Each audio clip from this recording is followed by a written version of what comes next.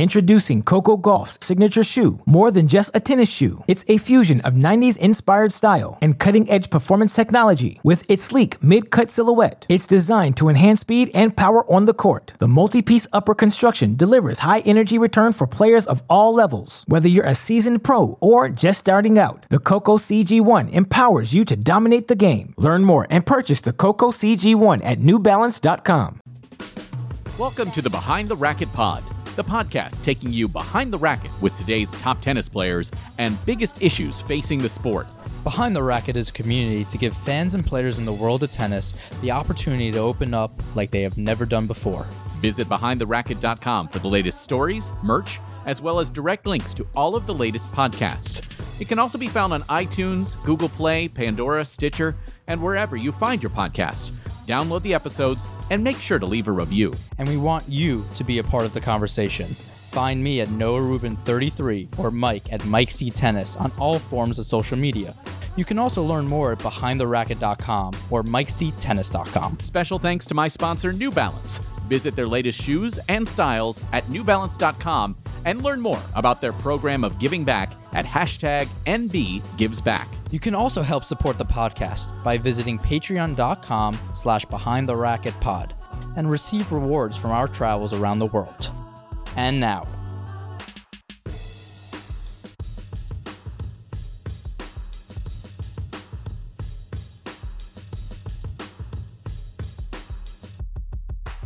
well, we are really delighted to have this guest, mostly because we haven't had too many Europeans lately to give us an idea of, we've been American centric, but we're happy to have with us the king of the abs, the man who flicked off the future king of England a week ago in Andy Murray. Liam Broady joins us, and Liam, let's start with that.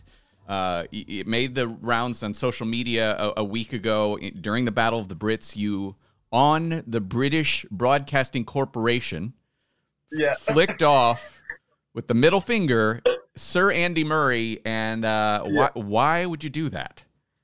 First and foremost, I'd say because he deserved it. Man,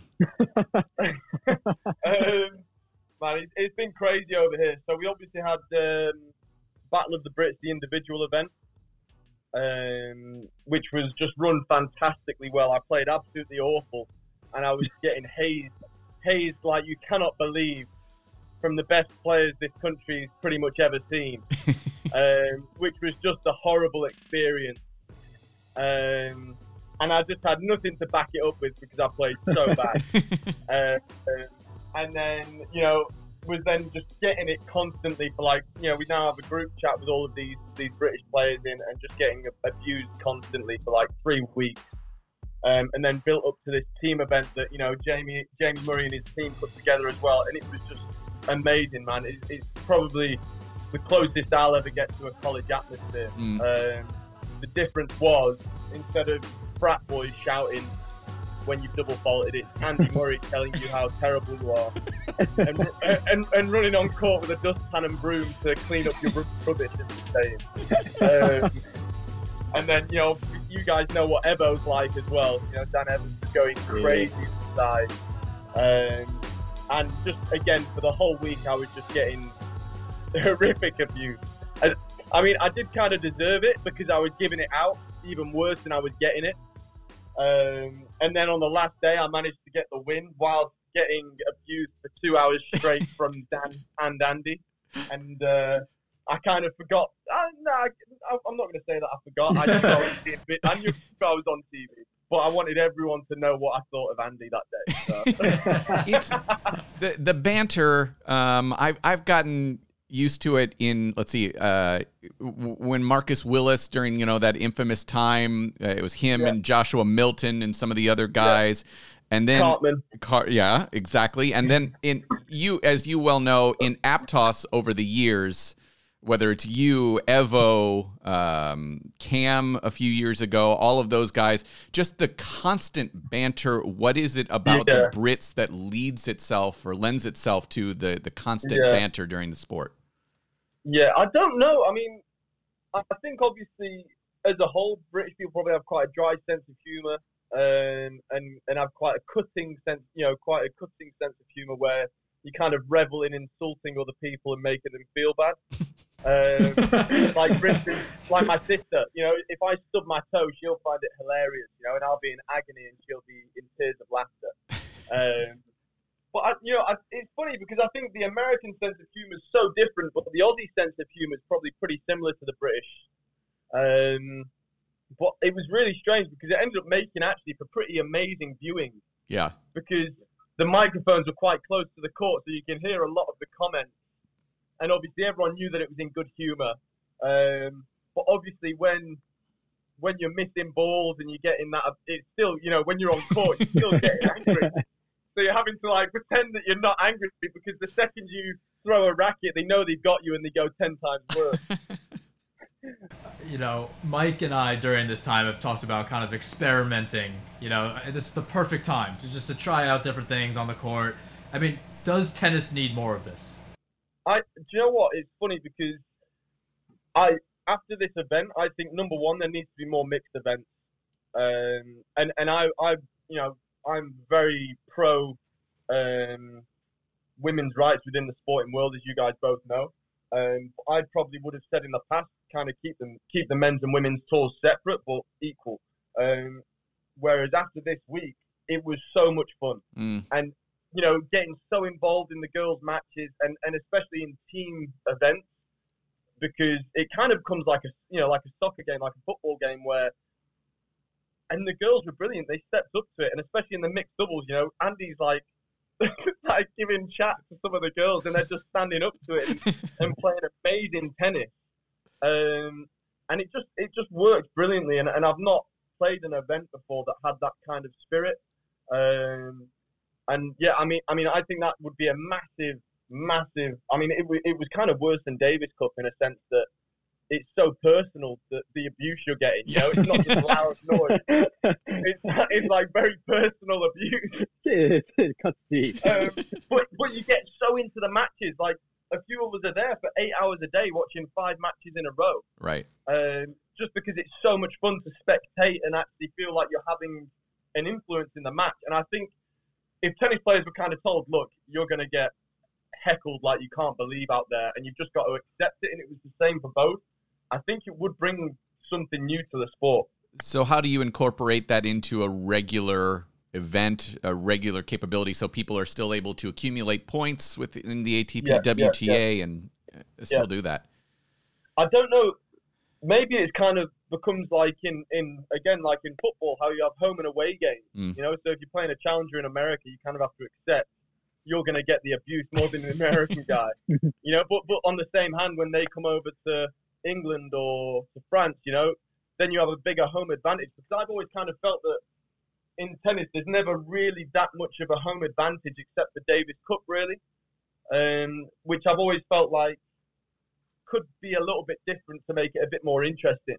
And I know that the game of tennis is seen as a very proper sport, but I mean, the guys were all taking it fantastically. The guys and the girls were taking it so well, so graceful in defeat and in victory. And it, once the matches were done, it was all smiles and handshakes and obviously social distance handshaking. But no, it was fantastic. And like I said, like you're so much more invested in the matches. You talk about, your English. You have one of the most quote unquote proper tournaments in the entire world at Wimbledon. One, do you ever see them kind of changing their protocols and how they run that event? And also, how do we get the fans involved? Is it the heckling? Is it something new? How do we get the fans involved more than ever? Well, I mean, one of the best atmospheres I've ever seen on centre court at Wimbledon was Andy playing in the 2012 Olympics. And that was because it wasn't your regular tennis crowd. Because, right. Obviously the tickets are allocated randomly for the Olympics. So you might get the velodrome or you might get the tennis. So it was random fans that were just probably kind of had less of an idea about the etiquette of a tennis match and were just going crazy. But it was electrifying, the atmosphere. And I think we need to get more people into the sport like that. And we need people to kind of start realizing the more noise you make, the better. You don't have to be prim and proper. And I mean, that's kind of a part of the charm of Wimbledon, right? That's what Wimbledon is. It is that sort of civilized slam. but for the players as well, you know, Noah, you know this. Like the better, the more noise on the court, the better the atmosphere. And I think that would bring people into tennis more, feeling like they could get more involved. But that was just my experience anyway. Yeah, there's nothing like Liam Brody doing like a banana passing shot with the lefty forehand, and there's just like three fucking people clapping in the audience. You're like, what am I doing out here? Like, what? One's my coach and one's my patient. And for some reason, right after you hit it, you always stare at me like I'm supposed to interact with you, and I'm trying to do my damn job here. Just making sure you're still awake. So obviously you mentioned the social distancing aspect, and we're all kind of dealing with that right now, and that's one of the reasons we wanted to talk to somebody over in Europe right now. It's obviously quite dire here in the States in terms of, for example, Noah's ability. He can't play challengers right now because there aren't any in the States. There are some in Europe right now. You mentioned that Great Britain, the United Kingdom, has one of the worst situations when it comes to COVID, especially in Europe. How are the travel restrictions impacting you? How are you able to play at all right now? Yeah, I mean, to be honest, I have no idea what it's going to be like coming back to the UK. But I'm 90% sure right now that if I fly to another country in Europe, I'll be okay. I think so. I'm going to play the challenges in Italy, starting in Trieste, I think. And if you're a main draw, you have to be there on the Saturday to go through a mandatory COVID test. And obviously, if not, you don't get to play the tournament. They've obviously changed the main draw to 32 instead of 48, so there's less players on site. And they've brought the qualifying back to 16. If you want to play qualifying, you have to be there on the Thursday to be ready to play on the Saturday. It's all pretty complicated now. But I think my idea is probably just to stay in Italy for like a month to play a tour of the tournament to make it as simple as possible. And the problem is with the UK is the government's pretty.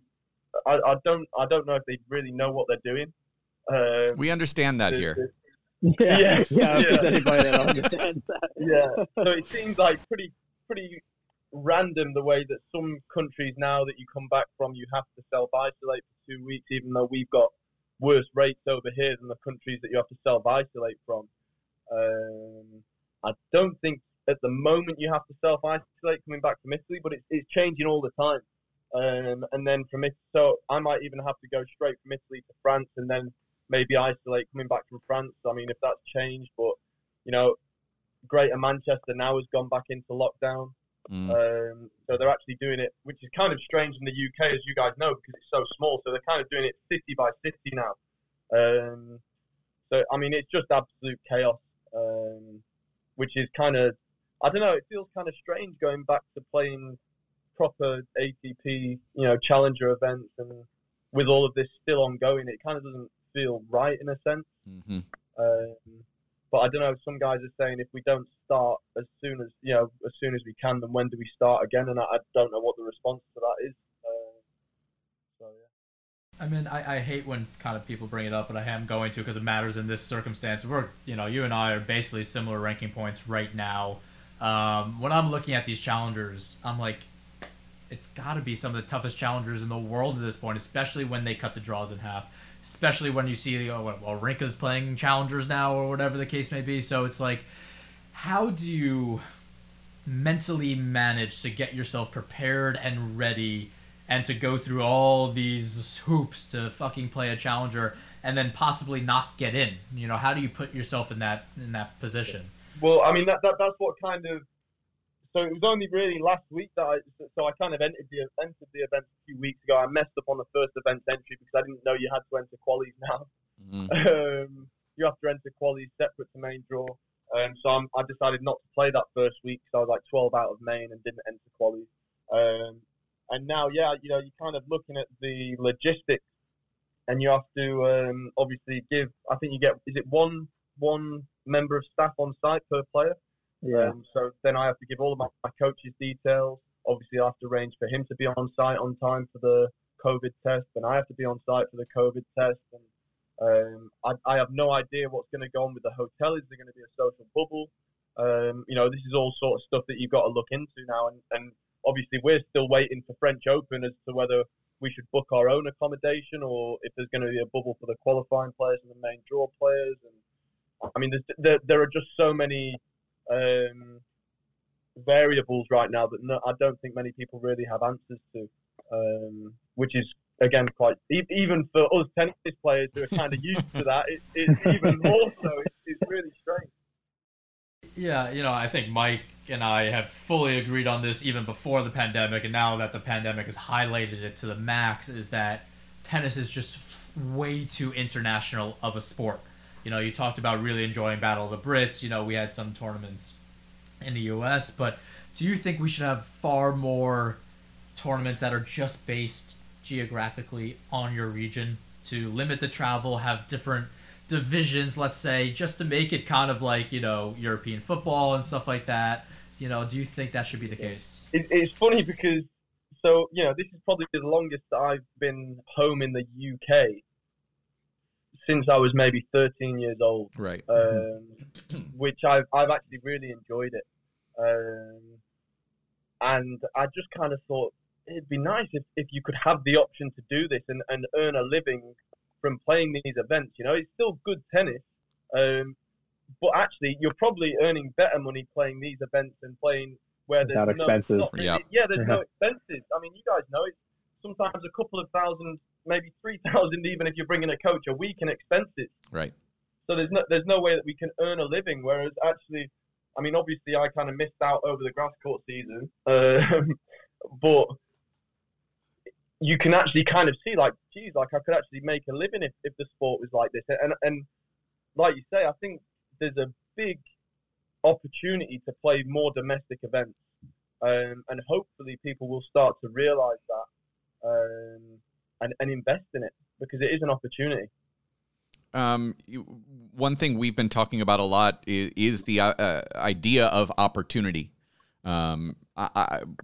I think the thing that makes me love the sport so much, especially at the challenger level, Liam, is the fact that, either of you two guys or your sister, and you can have that run, right? That opportunity to get to the main draw of a slam. You right now, because of the fact you're going to be playing some challengers in Italy, you have that opportunity right now. You could theoretically make the main draw of the Australian Open. You have that opportunity. Noah's in a situation right now where he frankly doesn't. How do we reconcile that right now? You know what? I have no idea, because I don't know the issues that the ATP are having behind closed doors. I don't really go on any of the meetings. Because a lot of them you kind of leave with more questions than you have answers. Let's not get Noah started on Zoom meetings, because that's caused some real issues in the last few weeks. Yeah. But it's funny because I mean I kind of have sympathy for everyone, like the federations, all of these organizations, because this is unprecedented. Like we're living in times that nobody's prepared for. And I guess everybody's trying to do their best. What was the question? I've forgotten now. How do we make sure that opportunity is equal for everyone in this period of time when some players can't travel? So what I was I kind of just assumed that we'd kind of call it quits for the year and then say, look, guys, we start again in Australia. And that way as well, it makes the ranking problem pretty simple as well. We just kind of go again. And we just have a clean slate at the start of the year. But obviously with the way this is going on now, I don't know, it seems pretty flawed to me. Like you say, like there's more opportunities for the European guys. I don't know what the stats are. I think maybe there are more professional tennis players in Europe, but at the same time, if the US is a powerhouse for tennis as well, and if the US players can't compete, that's completely unfair. Australia too. You think about Australia and the fact that they're so isolated. Yeah, exactly. So I mean, I don't know if, like you say, not necessarily, it's hard to put domestic events on, but if you have kind of like North American events or an Asiatic event, but again, like tennis is done in Asia for the rest of the year now. I mean, I suppose the ATP needs to make money, don't they? That's the problem. So they probably are in a position where they can't call it quits till the end of the year, or if they can, maybe it's not as profitable for them. So I have no idea what the answer is. To me, it seems simplest just to say, guys, let's can it till the end of the year and just. But then the other problem with that is US and French are just going to go ahead no matter what. Yeah. Because again, these guys are organisations that need the cash flow from the tournaments, and they don't give an F about the tour. They need the cash. So then the slams are going ahead, and then if the tour packs in for the rest, there are so many issues, and I'm just glad that I'm not in charge. You're so lighthearted about it, though. It's incredible. I mean, you're just like, you're at 200 of the world. This is basically you're the prime ranking that it affects you, and you're like, thank God it's not fucking me. To be honest, this has been happening to me for a few years now. I mean, when the transition tour came into effect, I kind of fell through the cracks, and then they got rid of the transition tour, and it kind of like was a negative for me again. So I'm just flowing with the flows now, guys. Like, this is life. We embrace it. But the other thing I'd say is that what would you guys define a professional tennis player as? Because the last month or so, I've made good cash financially. But obviously it hasn't contributed to my professional ranking at all. That's a great question. So then what is your definition of a professional tennis player? Is it someone that can earn a living from the sport, which is what we have probably traditionally said is a professional, which starts at the top 100? So does that now make me more of a professional player than I was before?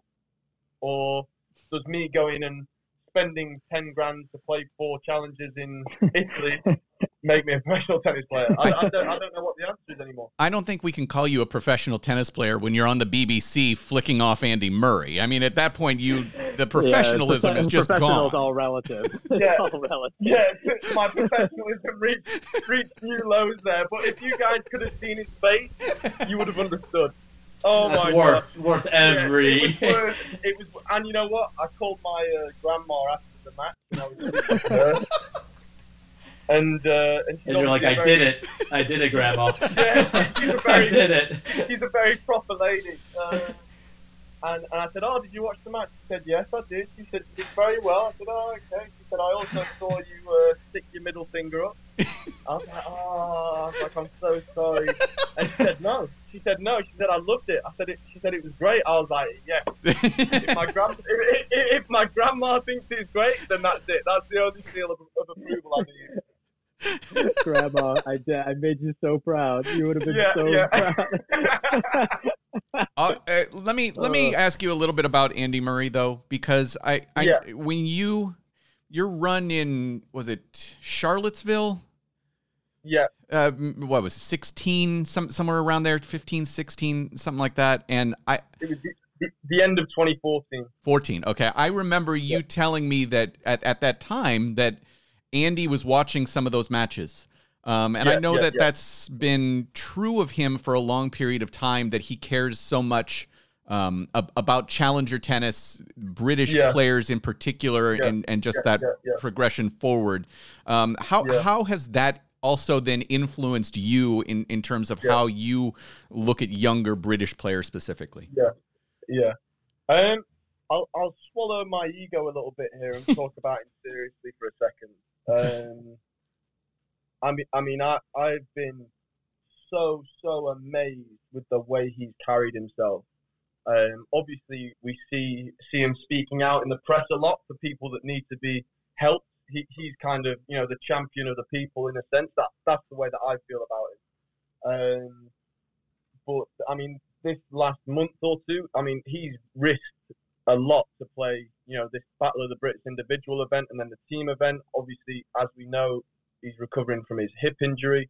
And, he risked his body to help these events, knowing that it would help the other British players. And Jamie Murray, again, obviously this was all Jamie's idea as well. And without the Murray brothers, tennis would be in a whole different, British tennis especially would be in a whole different sort of position. And Jamie made this WhatsApp group and kind of sent everyone a message and said, guys, look, I'm thinking about putting this tournament together. Who's interested in playing? And within half an hour, everybody had replied saying, yeah, let's do it. And some of the first guys were Andy and Evo, which for me, I mean, I think what I've seen is Andy's trying to kind of create a new culture within British tennis. And he said it in his speech. He did a little speech at the end of the team event saying that British players are kind of often seen as being soft. And he said that, this week it kind of would prove a lot of people wrong. And he doesn't have to do any of this, he could take his millions and go and live in his palace and, do whatever he wants. But he's a genuinely good person who is trying to help the state of British tennis, the British game. He cares about the players. He cares about people. And I think, that extends towards the ATP and towards players of all communities as well. He cares about the game, and he's an incredibly intelligent guy who wants to give back. And I think that's so rare in people, because there are people that I have witnessed who again, it's their right who kind of have earned their position and kind of thought, well, I'm just going to look after me, which again, that's completely within people's rights. But he's kind of using his platform and his position to actively help people, and sometimes at his own detriment. Like I said, this Battle of the Brits team event was probably not ideal preparation for his US Open, but he was still out there from dusk till dawn or dawn till dusk watching every single player play. The women's singles, the women's doubles, the men's singles, the mixed doubles at the end of the day. And it's fantastic for players. I mean, obviously, I'm not a young player anymore. I'm 26 years old. I'm getting old. But it's fantastic for players, not only the men, but the women as well, to see, it's okay to be like this. It's okay to enjoy yourself and get involved and create a team atmosphere within an individual sport. And actually, we all benefit from it, because I think tennis has often been a victim in the past of people looking after numero uno. And I think sometimes that's the problem within the ATP. And when decisions aren't getting made, people maybe sometimes look out for themselves instead of the greater good. And I just feel like there could be more. I mean, we would be better off as a sport if there were more Andy Murrays. And it's just a shame there aren't as many. It's tough to compare the UK to the US just in terms of size, but I think, I've always been jealous and, taking away a few discrepancies and seeing, Edmund hit Evo's racket or the few issues that you've had, but I think I've been jealous of the camaraderie between you guys. And I know the US has always been, it's just a tremendous, but we've, finding that team atmosphere and that feel, I don't know what you've seen or felt from the outside looking at Americans, but we're all friendly with each other. We all like each other, but it's just not that same team atmosphere that you guys have. And you guys, I mean, from Josh Ward Hibbert back in the day, even the juniors and those guys, it was just a different feel. And even though some of those had problems, it was, I was always jealous. And I think that's actually helped you guys make a mark in this sport, is because you're helping each other kind of through it when, in actuality, it's a really small country. Yeah, well, I think Corona maybe was hopefully, in a sense, an eye-opener for a lot of guys. I think maybe just to have a bit of a reality check and say, hang on a second, there are things that are more important than hitting a tennis ball over a net, right? And yeah, I mean, I've been amazed. It's been incredible. There's not been one person that hasn't played their part over this past month or two within the British game. And that includes, the team at the NTC. Jamie's team that he's assembled. I mean, Jamie has just been an absolute Goliath, the work he's done to put these events on. Everybody's just kind of come together and maybe more so than they would have done before Corona, but, long may it continue. And yeah, I mean, even players like, players who may be more introverted and that you wouldn't expect to kind of help out. Again, in that group chat, everybody had replied within half an hour saying, let's do it. Everybody's hungry to play and everybody kind of wants to be a part of something. And it's just been great. And I wish that there were more nations that had that, because again, I think it would be great for the game, and especially how you're saying, Noah, to have more domestic tours. You probably need leaders like that as well. Well, as we wrap up here, Liam, I will say I'm disappointed. I look forward to our chats through the summer. You popping into Lexington as you're about to go get drunk at one of the campus bars after busting out of the Lexington Challenger or the Aptos, the Challenger. We have that balcony where you just sit and heckle me for hours at a time. But I think the followers of your social media, Liam, will want to know, at what point here are you going to be giving up the sport of tennis so that you can become an abs model? I think you've obviously worked so hard on the abs during this COVID time. I think, listen, I'm one of them. I'm a big fan. Thank you. I mean, you know what? I'm actually flattered, Mike, because I know how much you love Joris Delore. I do. I have the ultimate man crush on Joris Delore. We just spoke about this. He is a specimen, and I think you're eclipsing that at this point, and I'm really proud of you. No, I mean, this podcast. I can't handle that pressure. Don't give me that pressure, Mike, because I might take a few bad results, and I'm in KFC. I've got a bottle of wine. The abs will go. Don't give me that, okay? I don't want that title. This podcast is not finished without a little dose of sexual harassment. It's almost a must on this podcast. Yeah. Oh, God. Liam, my best to you and your family. All kidding aside, I've always looked forward to those chats, and I miss having that opportunity to see you and chat with you in person. And, I hope things go well and you and your family stay safe. And good luck playing those challengers in Italy over the next few weeks. Thank you, brother. I wish you guys were there. I missed you guys. I know. You gotta let us know what happens, though. No, we're excited to see. Cheers, guys. See ya. Introducing Coco Gauff's signature shoe. More than just a tennis shoe, it's a fusion of 90s inspired style and cutting-edge performance technology. With its sleek mid-cut silhouette, it's designed to enhance speed and power on the court. The multi-piece upper construction delivers high-energy return for players of all levels. Whether you're a seasoned pro or just starting out, the Coco CG1 empowers you to dominate the game. Learn more and purchase the Coco CG1 at NewBalance.com. The show might be over, but the conversation isn't. Join us on social media at Noah Rubin 33, at Mike C. Tennis, and at Behind the Racket. Expect new episodes every Monday or Tuesday. And don't forget to leave us a rating on iTunes. It really helps us expand and reach more listeners as we take you behind the racket.